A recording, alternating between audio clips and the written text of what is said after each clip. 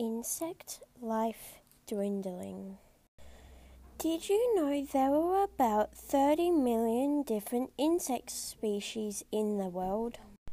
Did you know if you put all the insect species together, they would outweigh humanity at least 17 times? A new study on the world's insect population has found out that the insect species have been reduced by 41%.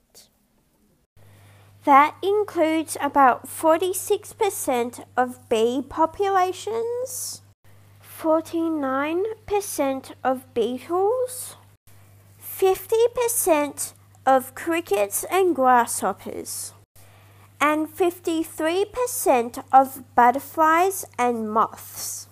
So, why are insects dying out? Well, the finger is pointing mainly to us humans as the cause. Some of the reasons are pollution, climate change, and pesticides, let alone deforestation, are causing all the animals to go extinct.